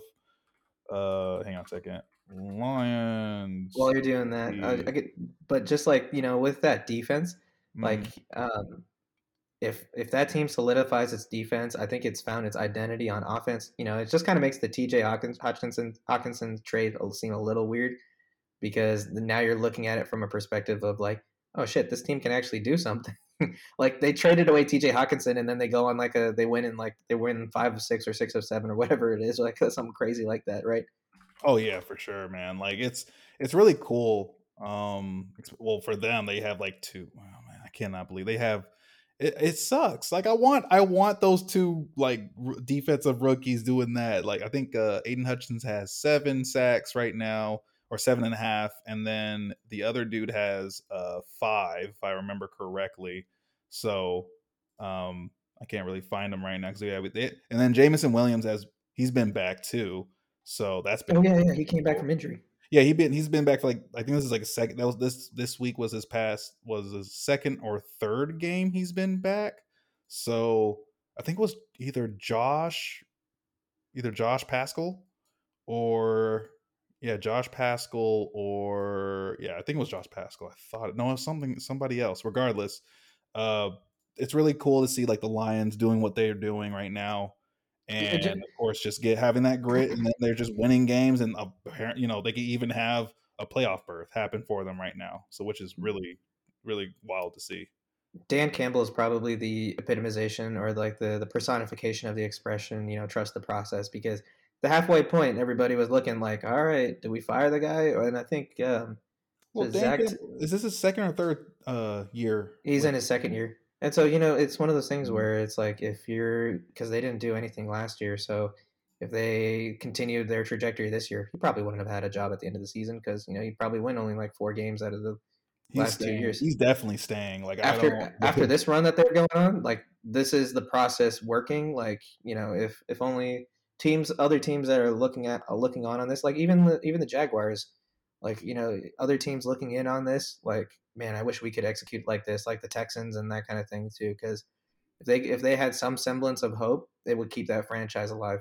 Yeah, and the guy that had I had it wrong. It wasn't Pascal that had the other one. It's James, outside linebacker James Houston. Yeah, He was chosen in round 6, 200 number 217th pick overall. He's from, I can't see something, I forget where he's from. Oh no, that's something else. No way. Is he from where I think he's from? Hold up. Give me 1 second, cuz if he's from where I think he's from, give me 1 second, man. He is from 24 years old. That's nice. James Houston, the fourth, actually. They the just don't have fourth. the fourth. He's got Um, portraits of his family in his home. bro, he came from Jackson State. Did he really? Oh, Yeah. he was Dion's. He was on Dion's team. Yes, because he was at Florida first, and that was one of the players that Dion pulled from. Mhm. He actually had people transfer. This is when he was there for on his transitioning into his second season. Deion Sanders had a lot of players use the portal to go to Jackson State, and he was one of those players. He came for that one season, and after that season, he got picked in the 6th round. So if anything, we have people from HBCUs up in there making contributions and stuff. So hey, James Houston, welcome, my man. But oh yeah, Aiden Hutchinson has 7, and then Houston has 5. And the thing about Houston is that for the Lions, he's the third rookie since sacks were created in 1982 to record a sack in each of his first 4 career games. Yeah, that's wild, man. And that's just James Houston though. Yeah, Oh my god! And then Aiden Hutchinson just kind of got hot in the past like 4 or 5 weeks, like getting an interception in like 2 games in a row and stuff. So it's really nice to watch that, and especially for people that like to play Madden and like to just say, "Oh, I want to go and rebuild a franchise." You can build it. You could definitely build it around the Lions at this point, but it's just up to you to see like where you see Jared Goff, if he's your quarterback of the future or not. So that's about yeah, it. for sure. Cards. So next game was Cards at Broncos. Wow. The fact that the Broncos got the win, 24 I to hate it. I hate that I was right. I hate it. you wanted to pick the Broncos, damn you. But I did yeah, it like a reverse psychology, like a jinx type of thing. you were like, that was you like, oh, I want some chaos. Well, you got chaos all right. And I think what happened was yeah, McColt McCoy had got injured, and yeah, it's bad. Like they're on their third quarterback. It's just bad season. I have to go and watch the rest of Hard Knocks for the Cardinals because my fiance has a ball with it. She'll just be like, we'll just be watching a game, and it'll be. I think it was like the Seahawks game, and they were talking about like all the Cards has to do is lock in, do this, and I was like, and the Cards did not lock in that day, and like we would just be all because what happened at each of these games because I remember specifically like the Seahawks one in another game, and like I got her to just cackle so hard when she was just like she was just like holding her stomach when I did all those little announcement like, and the Cards did not like a narrator, and the Cards did not handle this very well, like type of thing. So it was it's just bad on the Cards this season. I don't They know. might they might not win another game this season, which is kind Yeah. of where it stands. Yeah, pretty much. Next game is Titans at Chargers, 17-14 Chargers. We were both right, even though it's a very close game. Really like the Titans defense, if anything, they will be ones to fight. It's just not enough when your offense can't do anything else for you. Kevin Byard is kind of like the heart of that defense. It's like Yes. he's one of those underrated safeties that every team wishes that they have because that guy just executes and he throws his life into it. Yeah, and then of course with the Titans being in the same division as the Jags, we talked about earlier. Now the Jags are catching up to them, and I think they have one more game with each other before the season's over, unless they've already had their games. Do they already have their 2 games? I think so, but I'm not sure. But the one takeaway I had of this game was like Titans probably had one of the coolest picks I've ever seen. Like one of the defensive backs, McCreary. Mm-hmm. He caught the ball. He was still he was inbounds. He was jumping towards out of bounds. Caught the ball, did a chest pass to his teammate who was inbounds, and it was ruled an interception Yeah, because he never touched out of bounds. So it was like you see it, and it's like one of those things that you try to do when you're playing basketball with your friends in school or something like that, where you're like yeah. basically running out of, or where you save the ball from going out of bounds. But he did that with a football, which is wild.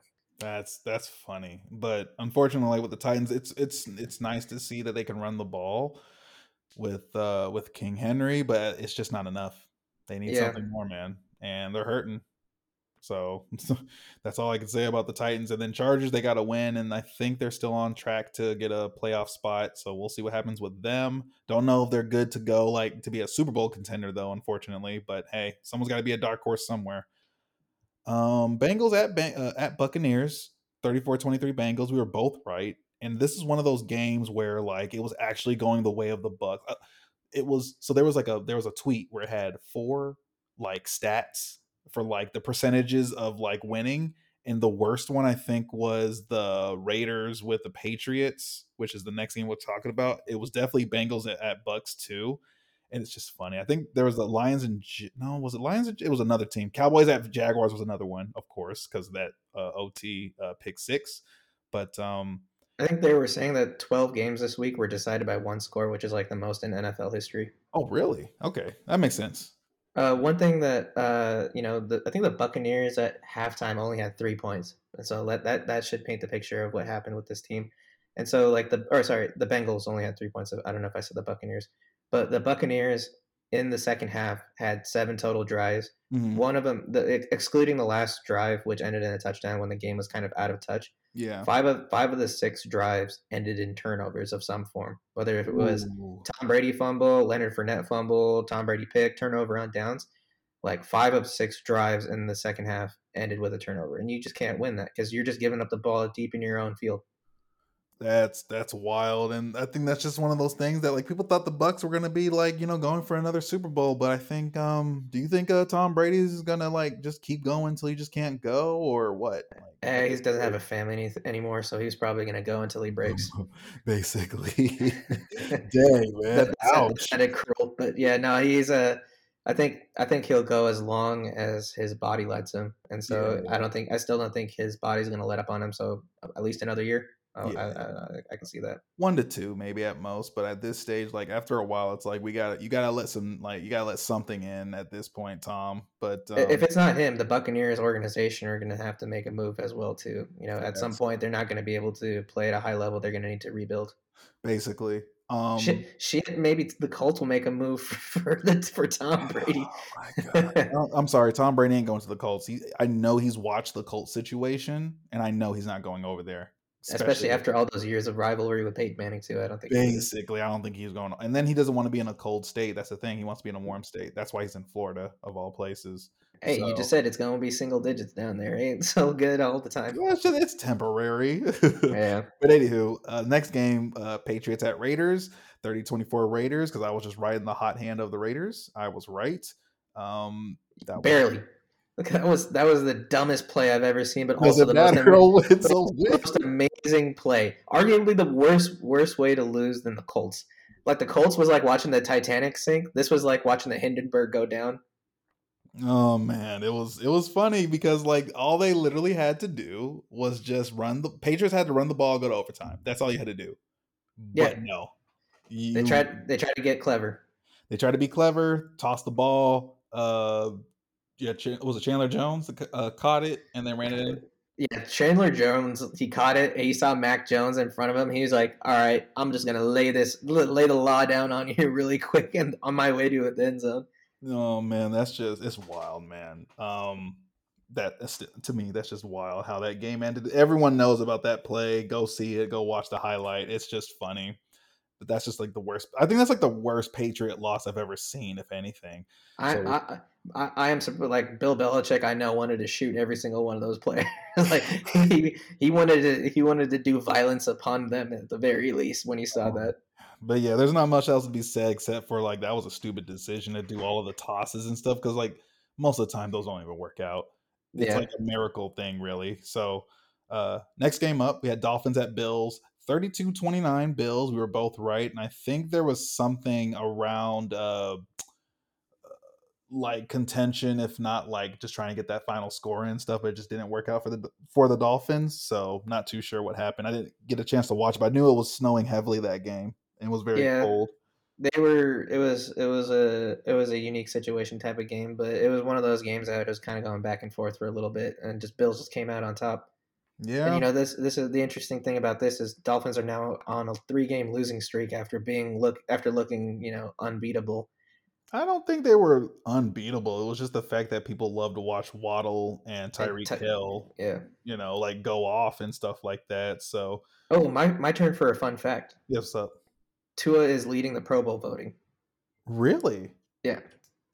I think he Fun, deserves it. I think he deserves it. I believe he deserves it personally. I'm thinking who would I put? I'm surprised they didn't put like Josh Allen in front of him or like those kind of guys. But like, Josh Allen and is gonna like Josh Allen, Patrick Mahomes. It's not like they're not gonna make to the Pro Bowl, but at the same time, you have to see where Tua is with the team. Yes, he has pieces and stuff, but it's not as if like he still has to get the ball to them, and he's been making a lot of tight, accurate throws. If you actually watch some of the film, I know Brett Coleman has like some stuff on YouTube with his stuff that he actually centered in what on that. So one of my favorite memes from early in the season was, "Hey, if you reverse the footage of Tua throwing the ball, so he's a right-handed quarterback, it look like he's slinging darts out there." oh, shut up. I remember that one. That was a good one. But yeah, man, it's I think Tua deserves it, not just because of, like the injury he got or anything like that, but he actually has improved to me as a quarterback in the league and stuff. Because this was literally like his make or break season. He's been doing the best. He's been doing his best that he can out there, and it works for the Dolphins and McDaniel. So More power to him. right, so next game, Ravens at Browns, 13-3 Browns. We were both right on this one because Lamar Jackson's out. Ravens don't really look like the team because their whole team's based around Lamar Jackson. But he hasn't been practicing still. I Even think this Tyler week, Huntley was in and out as well. I think he was dealing with injuries. I can't remember if that was correct. he got injured if anything, or tweak like he had like a tweak injury like last week as well. So it makes sense. So and now the next game, the one that everyone knows, the Colts at Vikings, 39-36 Vikings, both right. But it was like we were about to be proven so wrong, but then, 33-0 at the half and blew it. It and blew choked. it. The biggest choke in the history of the NFL because it's all Matt Ryan. Matt Ryan owns every trophy. Well, that on those, yeah. And so, like, one of those things is like the question around that loss, because we need to talk about it, is who do you put the blame on, Jeff Saturday or Matt Ryan? And it's kind of just both, right? Like, Yeah. you don't, you don't hold all four of those titles if it's not something you're doing. But also on Jeff Saturday side of things, like, X. it's you got 33-0. It's a very clock driven game once you're up 33-0, but they just couldn't execute, and that just ended up costing them the game. But yeah, facts, man. And that's all you got to say. It hurts because they lost at home, and I don't know as a Colts fan, you wanted to see all of that happening, but oof. No, I think they were at Minnesota as well. I thought they were at the Colts. No, I think they're playing in Minneapolis. Oh, okay, my bad. So regardless, Which is, so that makes the experience better. I mean, imagine being one of those fans that left at halftime after seeing them down 33-0, only to see that come back, right? right, man. Also, But then Jonathan Taylor is on IR and his season is done. man, his season never really started this year, right? Like, if you drafted him in fantasy, like, damn, I'm sorry. See it. Hate to see it. That's all I got to say. It was weird because like they had that one season where he was running the ball, and after that, it's like let's not run the ball with Jonathan Taylor. We Why? have Matt Ryan. Why would we ever run the ball? Right. The other offense looked totally different at the beginning of this season, though, and I was just like, okay. Yeah, whatever goes. Right. Next one's Falcons at Saints, 21-18 Saints. Canal, you got that one right, but I mean, it's the Falcons and Saints, so it was like a coin flip of a game for me at this point. It's funny because they're both at the same skill level, so it's like, anybody could have gone. I just went with a home team this time around. Yeah, and like the game was only a 3-point difference, so why not? Yeah. I think both the Falcons and the Saints though have shown like at least their core players you can build around, especially with Chris Olave on the Saints, which like granted, nothing against Olave, but like they shouldn't have made that pick or that trade. I think they did because it was a stupid trade. But Especially when you see all the wide receivers that came out of that first round. It's like, right. what your guy could have been there. Like, Yeah. there isn't only one guy that would have fit into that system, but you got your guy, but you also gave up a potentially, top 5 pick to Fair, the yep, Eagles. facts, yep. And Drake London, he's been improving on the Falcons as well. So I mean, I like kind of seeing those two. See Desmond where they Ritter got go. some field time too. That is Or very true. I think it was his start. So we'll see how it goes. I mean, that's not bad, 21-18 in your first start, but like it's just where the Falcons are right now. They're in a full rebuild, so we'll just see where they go. Finally, you had the Giants at the Commanders. We were both wrong on this one, and the Giants pulled through. But of course, we talked about the ref issues and stuff like that. But Thibodeau had a good game though. Yeah, that was one of the things I noted. He kind of came into his own in this game. He had a strip sack that he returned for a touchdown, and that was, with a score like 20-12, that could have been that's a deciding factor, right? Facts. And then finally, you had your Rams at Packers. And of course, Packers both right, 24-12. The Packers kind of scored very early and started just kind of running the ball from there on. So Yeah, not much and else. the Baker hype kind of died down a little bit. I think he got a tud, but it wasn't as great as the last week against the Raiders. Did you see like the meme channels or the meme pages where they were basically like, we love the Baker cycle because essentially he's now playing like shit. It follows the cycle. He got a new commercial and then now he's like, playing like shit again. It just happens every time. So yeah, we'll see what happens with that. But that's something to look at going forward. But fun fact about that: Matthew Stafford showed up on like his wife's podcast or something like that, and I think she asked him if like he was going to retire or something like that. Because you see, the Rams have Baker Mayfield, right? Not saying like they're just winning all the games or anything, but he said that he's not retiring. So I don't know what that's going to look like for the Rams next year, but yeah. Hey, just hope he walks away whole. I mean, that's the Basically. only thing you hear about. I think he's had concussions. He's dealing with an elbow injury. Now I think he has a shoulder injury as well. I think isn't that what? He has all the injuries basically, and if anything, it's all the injuries that he took while at the Lions as well, because he took so many injuries and he was even playing through them as well. So Yeah, but anywho, okay. we're on to the next thing. We're on the Week 16 games, the picks. So first and foremost, Jaguars at Jets. Who you got? Oh, this is a tough one actually because Zach Wilson. This fucking head ass going Jags. Oh I shit, he used the same thing. Basically, we both picked Jags on this one. Jets, it's basically dependent on their quarterback play. Falcons at Ravens. Yeah, Falcons at Ravens. I'm going Falcons on this one for me personally. I don't know. I don't care. We're just going Ravens. Yeah, go Ravens. I think the way with our picks have panned out now, I just need to tie or win one more, and I think I won all of our weeks. Oh, I thought it was already over. Like it's especially with the ties, I can't win if I wanted to. So I think the record is right now 5 wins for me, 2 wins for you, and 5 ties. Yeah, so like that's pretty much, unless I can just win each of these next games. Yeah, if you win 3 weeks straight, I think you can tie. So there's hope for you, bud. Yeah. Next up, Lions at Panthers. I got Lions, which sucks because that means they're going to top us, basically. Unless Panthers just all of a sudden are just like no us, but no us. Yeah, like no. Well, to be fair, Panthers are fighting for a playoff spot as well. Very true. So next up, we got Bills at Bears, and that's a Bills thing. That's a Billsy. I wouldn't be surprised if like the Bears kind of put up a fight, but Bills. Yeah. Saints at Browns. I want to say Browns, but then the Saints defense wouldn't get you. You know what I'm saying? Yeah. I'm iffy on this one.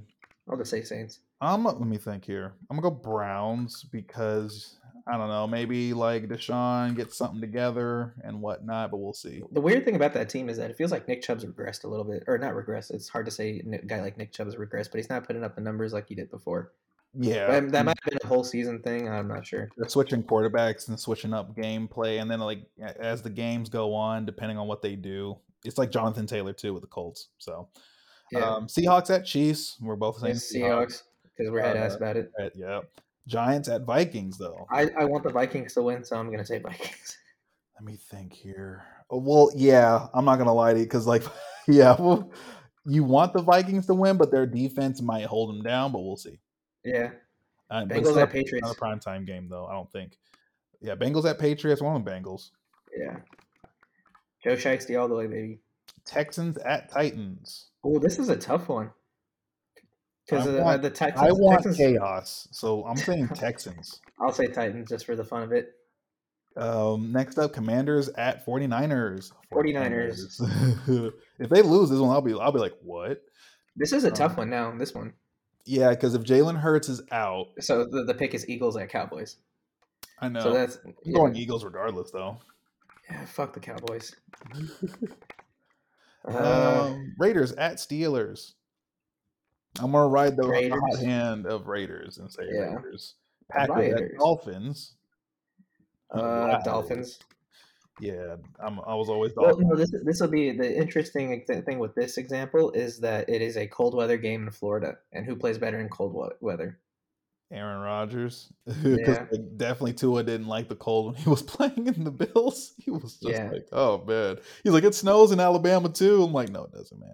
Not like that though. Yeah. Next up, Broncos at Rams. Please, Rams. Please, God. Like at this stage, like I'm gonna say Rams, but like you know what? I can see the Broncos winning it. Are you gonna do it this week? Okay. Broncos. We're gonna figure out which one of us is the actual Broncos jinx, and then go from there. Yeah, we'll see. Next, the Bucks at the Cards. I'm going Bucks on this one. I got Bucks. Injuries. Hopefully, the Bucks has the Cardinals out, so that's all I have to say on that. Chargers at Colts, and it's Chargers. Chargers. Yeah. So which one are the hot picks that we differ on? We got your Falcons at Ravens. You got Falcons. I got Ravens. Texans at Titans. Texans at Titans. Yeah, I got Titans. You got Texans. Saints at Browns. You got Browns. I got Saints. And I think that's the main. Oh, and Broncos at Rams, like we just said. Yeah. So we got 4 of them in there. Yeah, we're gonna see what happens. It should be a good week. Hopefully, Seahawks come away with a win. I'm praying hard, but I think it's not looking good. You're basically saying to beat like one of the top 2 teams if you don't think the Chiefs are number 1 in AFC. Yeah. So. Well, I've told you my opinion on that. I think the Chiefs might be 3 or 4, but I got you.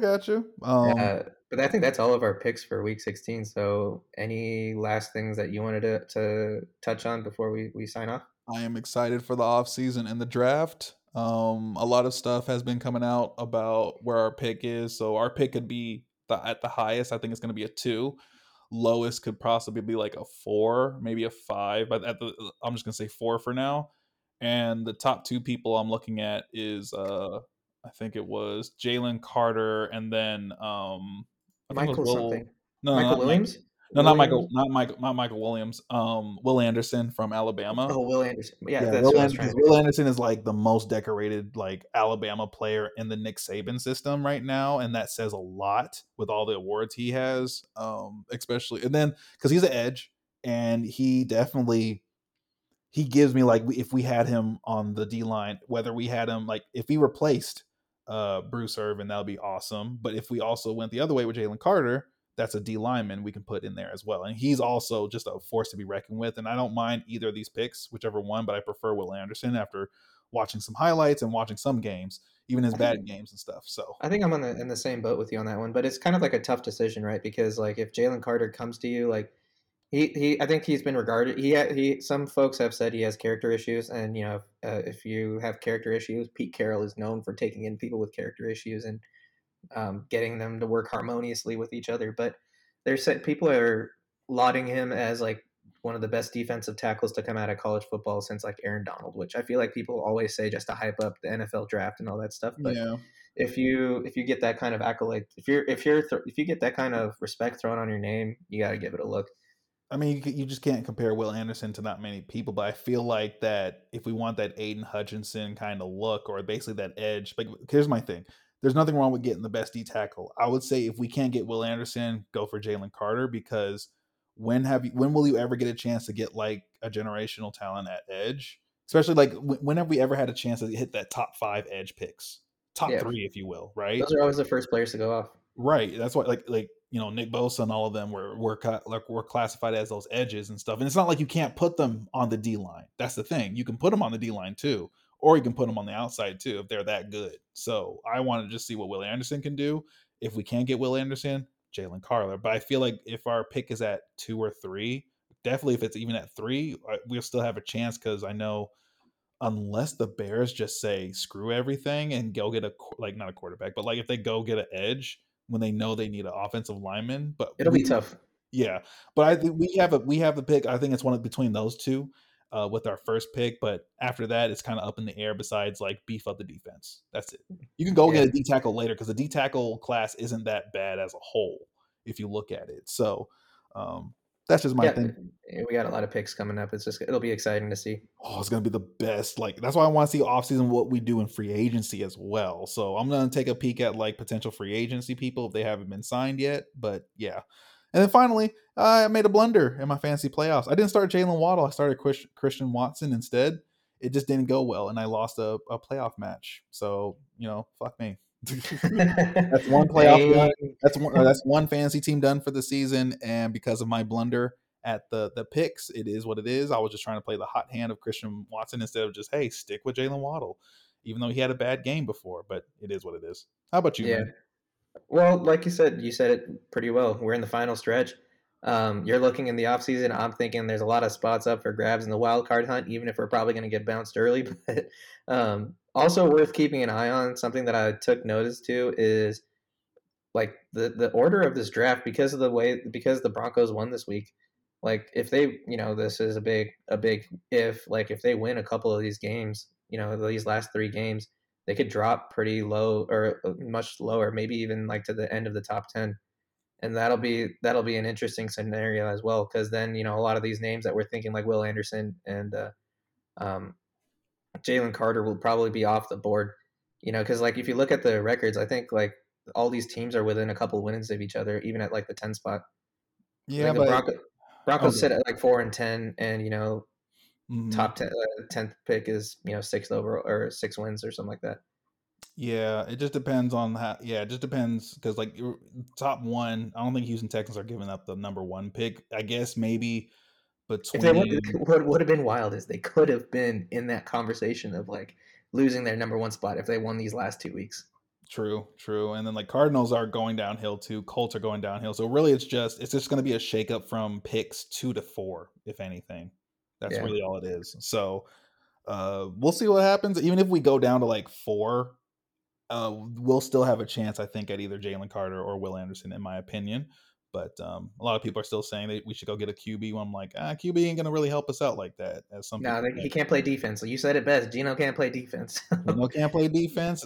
Whoever you want, and I'm not gonna say anything against Bryce Young or C.J. Stroud or any of those type of players. It's just they won't help us win. You're gonna literally take a high pick to then just sit behind Gino for like at least a season, if not, unless something happens to Gino or like, oh, we're mad at Gino, put the other quarterback in, and Yeah, then why do you want to add that kind of noise? It's basically like what happened with you're like gonna have Ellinger, some type of noise though with the yeah, QB. like the Ellinger with Matt Ryan and stuff like that. I mean, their situation is bad. That's a bad, maybe not the best example, but you could just read the media storyline. If like for like the Seahawks, we won one game in like the last 6 or something like that, right? Yep. Would After that third loss, everybody would be up in arms about putting in, your CJ Stroud or your Bryce Young or whoever is sitting on the bench, right? And so Hmm. that you just don't want that kind of noise around an organization that still has other areas they need to build up.